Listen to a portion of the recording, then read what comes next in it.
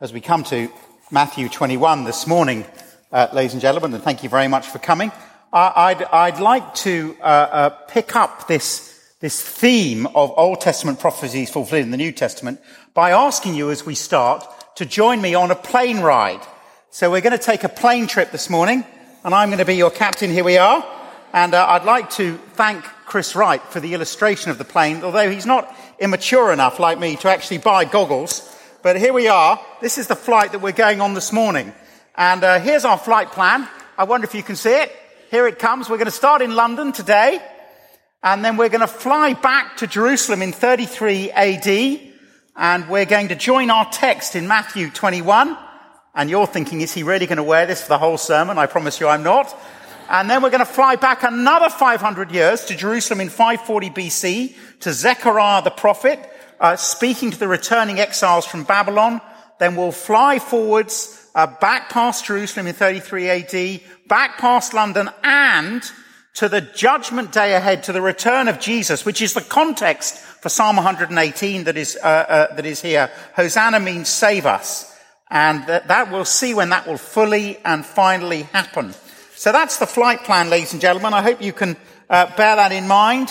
Last week, if you were here, Michael Andrews said to us, as we see the Old Testament prophecies fulfilled in the New Testament, we witness the wonders of the past, we see our present more clearly, and we marvel at the certain future ahead of us. Let's pray as we start. Father, we pray this morning that you would enable us to see the great Bible story that we're in. We pray that we'd be deeply engaged and it would change our living and our thinking as we see Jesus, the sovereign Lord, and yet the servant of all. Amen. Well, we're beginning in London with the flight plan, and I want to ask you this question. How do you measure power? So as perhaps we're on the plane and we're looking at our little screens, we'll watch the following people coming up. There'll be Rishi Sunak and Liz Truss, and how do they measure power? There'll be Zelensky and Putin. How do we measure it? Maybe it's the number of people we command. Perhaps it's the wealth at our disposal, or the ability to say something and immediate action would be taken. Wouldn't that be amazing? But I pretty much guarantee this. If you were making up a story about a king coming in power to his city in the finale of his life, I very much doubt whether you would have dreamt up Matthew chapter 21, ladies and gentlemen. Because as we take off and we now go from London and we circle back to Jerusalem in 33 AD on that Palm Sunday, at first sight, there seems to be very little of kingly power or great authority about the episode. If you were Jesus' publicity manager, you'd be pulling your hair out. And yet, for those who have eyes to see, Jesus reveals himself as the king the Old Testament promised and the one who would come to save and rule. So Matthew is getting his camera out. He's taking a picture for all of us. And the question, can you look down, is in verse 10. Can we see as we look down in verse 10? When Jesus entered Jerusalem, the whole city was stirred and asked, who is this? Who is he? The crowds answered, this is Jesus, the prophet from Nazareth in Galilee. Do you see, it's interesting. They've got his name, they've got his role, they've got his home, and yet they're so blind. Well, as we look at this story now, we've got to understand, again, as we look at the Old Testament, that, ladies and gentlemen, this is an enacted parable here, Palm Sunday. So the question is, with those who've got eyes to see and ears to hear and minds to believe, can they see the significance? In a sense, we have a dramatic act of in the sort of the same genre as the prophets in the Old Testament, where words with the prophets in the Old Testament are to no avail. People have shut their ears and their eyes. There's indifference and incomprehension. So the prophets act out what's happening. So do you remember what Hosea did? He married the prostitute, the unfaithful Gomer, and he said to Israel, this is what you're like. What she does to me is what you do to God. Or Ezekiel packs his belongings for exile, and he says, this is where sin's going to take you, into exile. And so Jesus, the promised king, rides into Jerusalem, ladies and gentlemen, and it's a deliberate act of symbolic self-disclosure. But can you see it? And first, we staggeringly see, as we look down, The king who controls his destiny, verses 1-3. Let's have a look down. As they approached Jerusalem and came to Bethphage on the Mount of Olives, Jesus sent 2 disciples, saying to them, "Go to the village ahead of you, and at once you'll find a donkey there with her colt by her. Untie them and bring them to me. If anyone says anything to you, say that the Lord needs them, and he'll send them right away." In the Old Testament, the Jewish scriptures, as they depicted ancient Israel, there were always 2 reasons you went to Jerusalem. Why did you go to Jerusalem? You went to enthrone the king, to pay him homage, and you went to meet God. So to offer sacrifice, to celebrate his love, his salvation, his covenant, to rejoice in the privileges of being the people of God. But could the disciples who walked with Jesus from Jericho see when they arrived in Jerusalem for the feast of the Passover, they would be witnessing the most important coronation the world had ever seen. Talking about meeting God and seeing the king, this was the ultimate, but could they see it?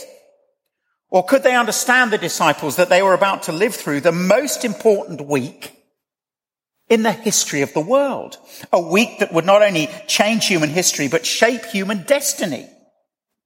Would the crowds bunging the streets of Jerusalem realize that they were soon to be within sight and touching distance of the Passover lamb himself? They're coming to Jerusalem, but can they see who they're going to meet? Or maybe that's not what we see here. I mean, surely on the face of it, Jesus is at the whim of the crowds. That's what many would say, wouldn't they? The liberal commentators would say it. So within 5 days, their shouts go from, you know this, Hosanna, to crucify him. I mean, surely his fate is sealed by Judas's betrayal, by the religious authorities' jealousy of him and plan to kill him, or by Pilate's weak capitulation to the crowd's demands. What shall I do then with Jesus, who is called the Christ?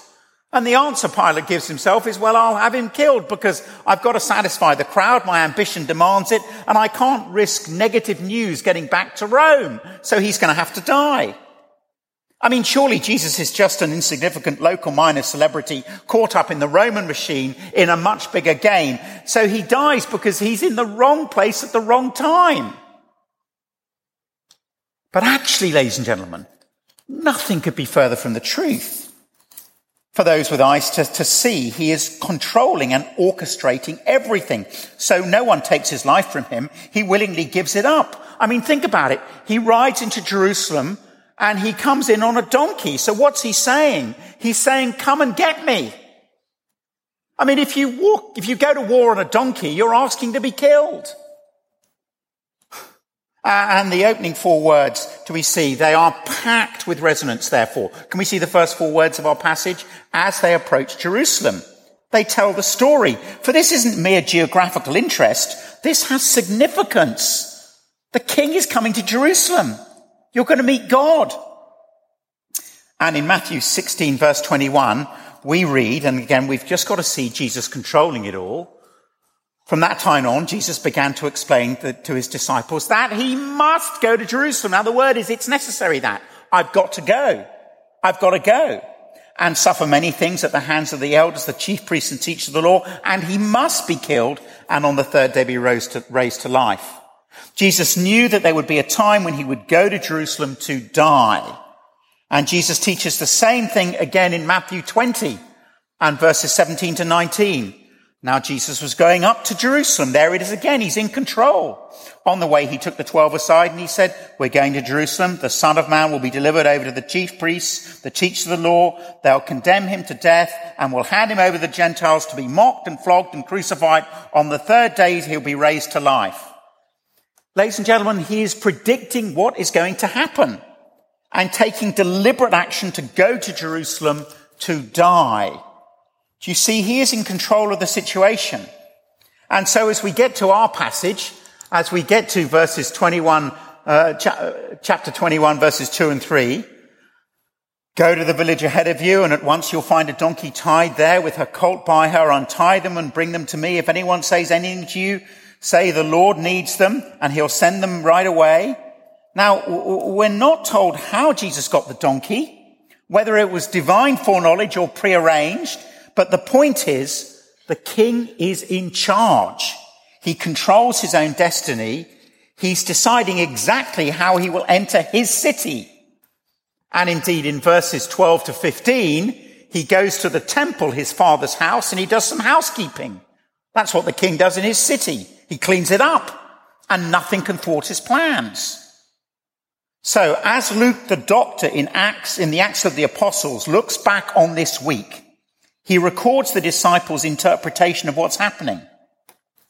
And he writes of the sin of Pilate, the sin of the chief priests, the sin of the crowd, the sin of Herod, and they all conspire to kill Jesus, and yet the Lord, through Luke, concludes, Acts 4:27-28, hold on to your seats. Indeed, Herod and Pontius Pilate met together with the Gentiles and the people of Israel in this city to conspire against your holy servant Jesus, whom you anointed. Now hold on, everybody. They did what your power and will had decided beforehand should happen. Now, ladies and gentlemen, you've got to be very, very powerful to have your enemies do your bidding while acting against you. That is control. How do you measure power? You have your enemies do your bidding while acting against you. And the Bible says this is how we are to think about God, ladies and gentlemen. He's omnipotent. He's omnipresent. And David Jackman, in his splendid little commentary, reflects this. So this is what we read of these verses in Matthew.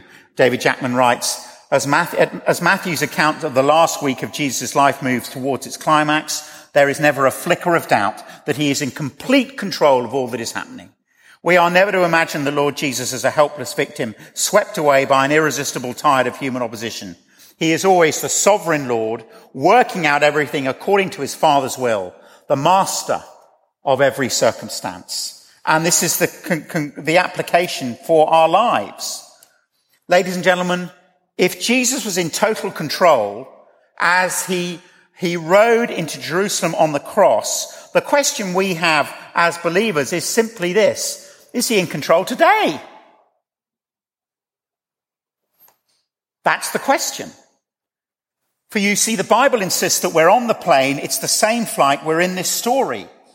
And as the early church looked back to that week on Good Friday, they said, well, if he was in control on Good Friday, he's in control today. Now, don't ask me at the door how that works out in your life. Please don't. I don't know. But it's been great just to have a series in Hebrews 11 where we've seen the heroes of faith who did not know what was happening, and yet they kept obeying and they endured. I don't know how it works out. But if he was in control on Good Friday, he's in control today. We're in the same plane flight, and the Lord weaves together the circumstances of our lives so that, now what is his objective? Ladies and gentlemen, we grow more like Christ. John Stott, in his final public sermon, 2008 in Keswick, he said the great need of the church is Christ-likeness. And Romans 8 verse 28, Uncle John said that was the pinnacle of Scripture. All things work together for good. What is our good? That we're conformed to the likeness of Christ. But I don't know how this is working out for you. Life can be so brutal. Brother or sister, I don't know what you're facing at the moment. It may be very, very difficult. Severe difficulty. You may be in Psalm 88. The darkness is my closest friend. For we live in a broken world that is subject to frustration and in bondage to decay. Please don't think we're naive about this as we say these words. But that does not mean Jesus is not in control. If he was in control on Good Friday, he is in control today, and Sunday is coming. But the issue is, can you trust him? I mean, he might be all powerful, but can you trust this sovereign king who is in control to also be good? Can you trust him to lead you? And that leads us to our second point, the king who comes in humility. Well, it's Passover time, which is traditionally a time of nationalistic fervor. So the Romans would have gone from yellow to red alert. And if you were one of Jesus' followers, as at last the Messiah is coming to his city to claim his throne, the throne of David, what would you be expecting? Surely at last, if Jesus was truly the Messiah, he would use his supernatural powers to deliver the Jews politically and socially from their Roman oppressors. That is obvious, is it not, that that's the key need? So at last, it's judgment day for Rome. No wonder they shout, Hosanna to the Son of David. Blessed is he who comes in the name of the world. What they're shouting is, what do we want? Vengeance. When do we want it? Now. What do we want? Vengeance. When do we want it? Now. And so what do they want for Jesus? Well, they want a crown, a robe, a sword, and a war horse. That's what they want. Vengeance. And you would want the modern equivalent, of course, of a military parade. I mean, that's what you want. This is about power, isn't it? The king has come. But that's not Jesus. And that is not Palm Sunday. Because this is what happens. They brought the donkey and the colt and placed their cloaks on them for Jesus to sit on. So Jesus comes into the city not on a war horse, but on a humble donkey. Why does he do it this way? Why not ride a war horse? Well, now we have to fly back 500 years on our flight. We're not going to understand this unless we fly back from eternity to eternity as this gospel story. And we're flying back 500 years, Matthew 21, 4 and 5. This took place to fulfill what was spoken through the prophet Zechariah. Say to daughter Zion, see, your king comes to you, gentle and riding on a donkey and on a colt, the foal of a donkey. So you see, Zechariah predicts a style of kingship which will be non-military. Indeed, his prophecy in around 540 BC to the steady stream of exiles returning from Babylon speaks of a kingship which is gentle. Indeed, the prophecy goes on to say that this king will bring peace and touch every human life. So the style of kingship will be the style of the donkey, not the white charger. It'll be the style of poverty, not of power broking. It'll be the style of meekness, not grandeur. And of course, this is an enacted parable. So, and this is wonderful, I didn't see this until I'd been preparing, but Jesus now models as he rides into Jerusalem what he has taught his disciples in chapter 20. See it here. Jesus calls them together and said, you know that the rulers of the Gentiles lord it over them and their high officials exercise authority over them. Not so with you. Do you know Uncle John Stott said, every Christian must underline those words in their Bibles and highlight them in red. Not so with you. Not so with you. Instead, whoever wants to become great among you must be your servant. And here Jesus introduces a whole new style of leadership to the world. His leadership was to be exercised not by coercion, but by service. John Stott writes, worldly leadership is a pyramid with the leaders on top bossing everyone around. But Christian leaders are to be those who serve, bearing up those in their care. And in our Bibles, again, we follow, do we see verse 28? The Son of Man, chapter 20, who did not come to be served, but to serve and to give his life as a ransom for many. So Jesus, even on his coronation day, ladies and gentlemen, chooses service as he enters Jerusalem on a donkey. He's not lording it over those in Jerusalem on a war horse. No, Philippians 2 verse 6. He didn't consider equality with God something to be grasped, but made himself nothing, even on the day of his coronation. Taking the very nature of a servant, being found in appearance as a man, he humbled himself and became obedient to death, even death on a cross. And of course, Philippians 2 is reflective. He does it to himself. He humbles himself. Others don't do it to him. He makes the decision to serve. It's right at the heart of Christian identity. The servant of all is to be the epitaph on all of our graves. And indeed, on Christianity Explored, when we're talking to people who've just come to faith about joining churches, we say, if you don't see leaders serving, leave the church. Don't stay. We follow Jesus, who chose to go to Jerusalem. So do you trust him? He chose to get on a donkey. Do you trust him? He chose to wash the disciples' feet the night before he was going to be murdered. Do you trust him? He chose the welfare of others and the glory of God. He chose to be betrayed by a kiss. He chose to be sold off for 30 pieces of silver, Zechariah 11, fulfilled in Matthew 26. He chose Gethsemane. He chose to be unjustly tried. He chose to be mocked and spat on. He chose to be scourged with whips. He chose the cross.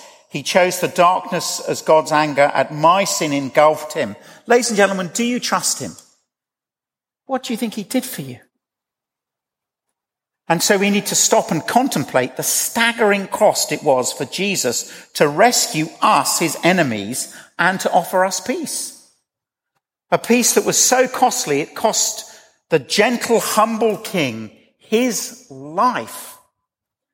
For as we fly on in the plane 5 days to Good Friday, we see this man before whom cloaks were thrown and before whom Jerusalem came out, utterly alone outside Jerusalem on a cross.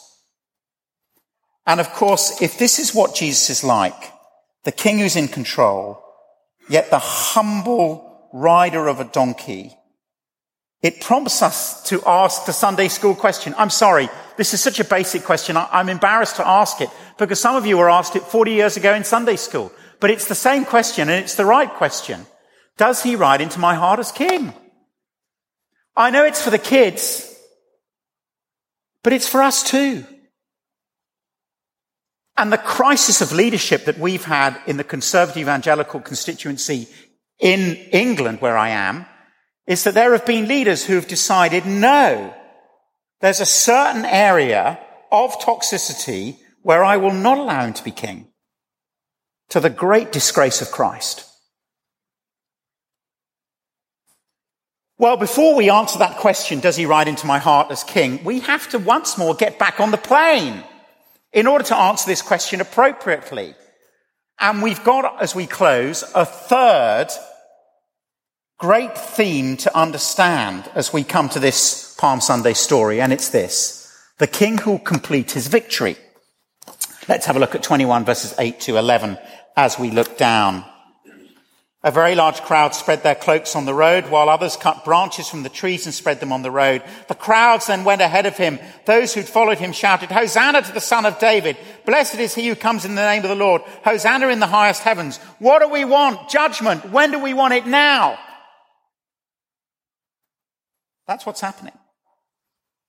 When Jesus entered Jerusalem, the whole city was stirred and asked, "Who is this?" And the crowds answered, "This is Jesus, the name. What's his role? The prophet from Nazareth. That's his home." But is that all they see? And the words, of course, are from Psalm 118. Now, to understand them in this sermon series, could you please flick back to Psalm 118? It is a victory psalm. And if we're to understand the journey, we have to get it in place. It's critical. And I don't think there are many bits of scripture that have been more misunderstood than this one in the entire Bible if we look back on Christian history. So here is this victory psalm. Do you see the verses I've pulled out? Verse 11. They surrounded me on every side, but in the name of the Lord I cut them down. Verse 15, shouts of joy and victory resound in the tents of the righteous. The Lord's right hand has done mighty things. Verse 17, I will not die but live. Verse 26, blessed is he who comes in the name of the Lord. So these were psalms that were sung at festival times. It's a bit like the last night of the proms. It's rousing, victorious stuff. But unlike the last night of the proms, which for those of you from abroad is done at the Albert Hall here in London, our sort of village hall for the nation, Psalm 118 is not mere jingoism. It's talking about the reality when God's king will come again. As we look down, the psalm quoted, Hosanna, which means save us. That is the great theme, save us. And Jesus will indeed fully and finally do that, ladies and gentlemen, when he comes again. So it's this psalm that Jesus quotes when he says to the crowd in Matthew 23, I tell you, you will not see me until you say, blessed is he who comes in the name of the Lord. He's talking about his return. One day he will return, but this time not in humility and meekness, not gentle and riding on a donkey, but as the victorious and glorious King who will crush all opposition fully and finally. So these are the verses that go with his return. I make no apology for them. For these verses tell us that a judgment is coming when all evil will be put right. I saw heaven, says John, standing open, and there before me was a white horse whose rider is called Faithful and True. With justice he judges and wages war. His eyes are like blazing fire. The armies of heaven were following him. He will rule them with an iron scepter. He treads the winepress of the fury of the wrath of God Almighty. That is what's coming. If you don't believe it, see all that was predicted and has already come. That's how we know this is coming. Look at the evidence. And as Jesus comes victorious, as he comes, he will fully and finally put his opposition, all his opposition, to the sword. But the problem is the crowd on Palm Sunday wanted God to defeat their enemies, the Romans, right there and then. What do we want? Vengeance. When do we want it? Now. That's what they wanted. So they wanted Psalm 118 then. And the First Crusade, 1095, if you read the Gesta Francorum, the Deeds of the Franks, as they walked into Jerusalem and agonizingly put the city to the sword, they were singing Psalm 118. They hadn't had a sermon series like this on the way. I mean, it's desperate. What do we want? Vengeance. When do we want it? Now. The Crusaders were the same. But you see, that crowd in Jerusalem in 33 AD had no sense of the story they were in, of the timing. They didn't know their Bibles. They could not see that Jesus had not come to lead Israel's rebellion, but to fulfill Israel's mission that God had given them since he made that promise to Abraham all the way back in Genesis 12. 12 chapters into Scripture. That all the peoples of the earth would be blessed and that Jesus had to be the Saviour of the world, not just the King of Israel. Chris Wright puts it very well in his book. If Jesus had allowed himself to be the kind of king the crowds wanted, he would never have been the Saviour they actually needed. You see, Jesus hadn't come to conquer Rome. He'd come to conquer sin and death. And when it dawned on them that Jesus wasn't going to deliver Psalm 118 now and destroy Rome now, they turned ugly. They want Jesus to destroy Rome, not to address their cherished sins and their superficial religiosity. So they don't want Jesus to talk about their sin. They want the Roman sin sorted out. And you see, unless we see that the plane hasn't landed yet, that we aren't home yet, we will find ourselves in a crisis of faith. Because we'll be saying, Lord, you're omnipotent. Why aren't you sorting it out now? We want your enemies judged. Putin, Al-Qaeda, the pornographers, the wife beaters, the bullies. What do we want? Vengeance. When do we want it? Now. We want Revelation 21 verse 8 now. But the cowardly, the unbelieving, the vile, the murderers, the sexually immoral, those who practice magic arts, the idolaters and all the liars, they will be consigned to the fiery lake of burning sulfur. This is the second death. But it hasn't happened yet. It's coming. We want heaven here and the hassle to end. But one day, what a landing it will be. What a destination. No more COVID, no more conflict, no more climate change, no more hard feelings, no more misunderstanding, no more death, no more divorce, no more wars, no more refugee camps, no more ethnic cleansing, no more wheelchairs, no more rape. Lord, we long for it. We grieve, but we're not home yet. And crisis occurs when we don't learn the lessons of Hebrews 11.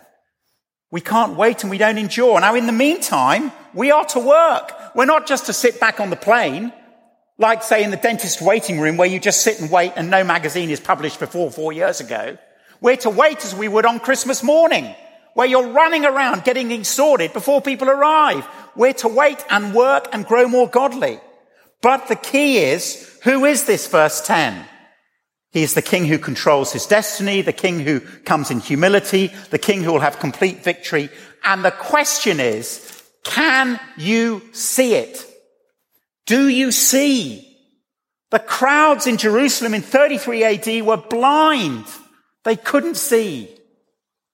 And as we wait, we sing Psalm 118.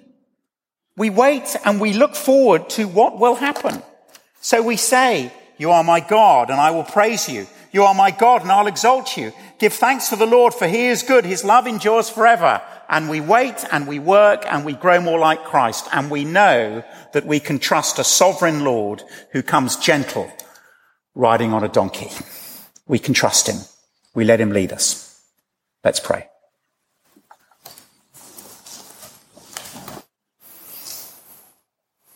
If God was in control on Good Friday, he's in control today. A moment now to look at our troubles, to bring them to mind, and to ask God to use them to make us more godly. Lord, we tell you we don't know what's going on some of the time, but we know you're in control on Good Friday, and we know where the story is heading. Father, please, keep us faithful as we wait and as we work. Amen.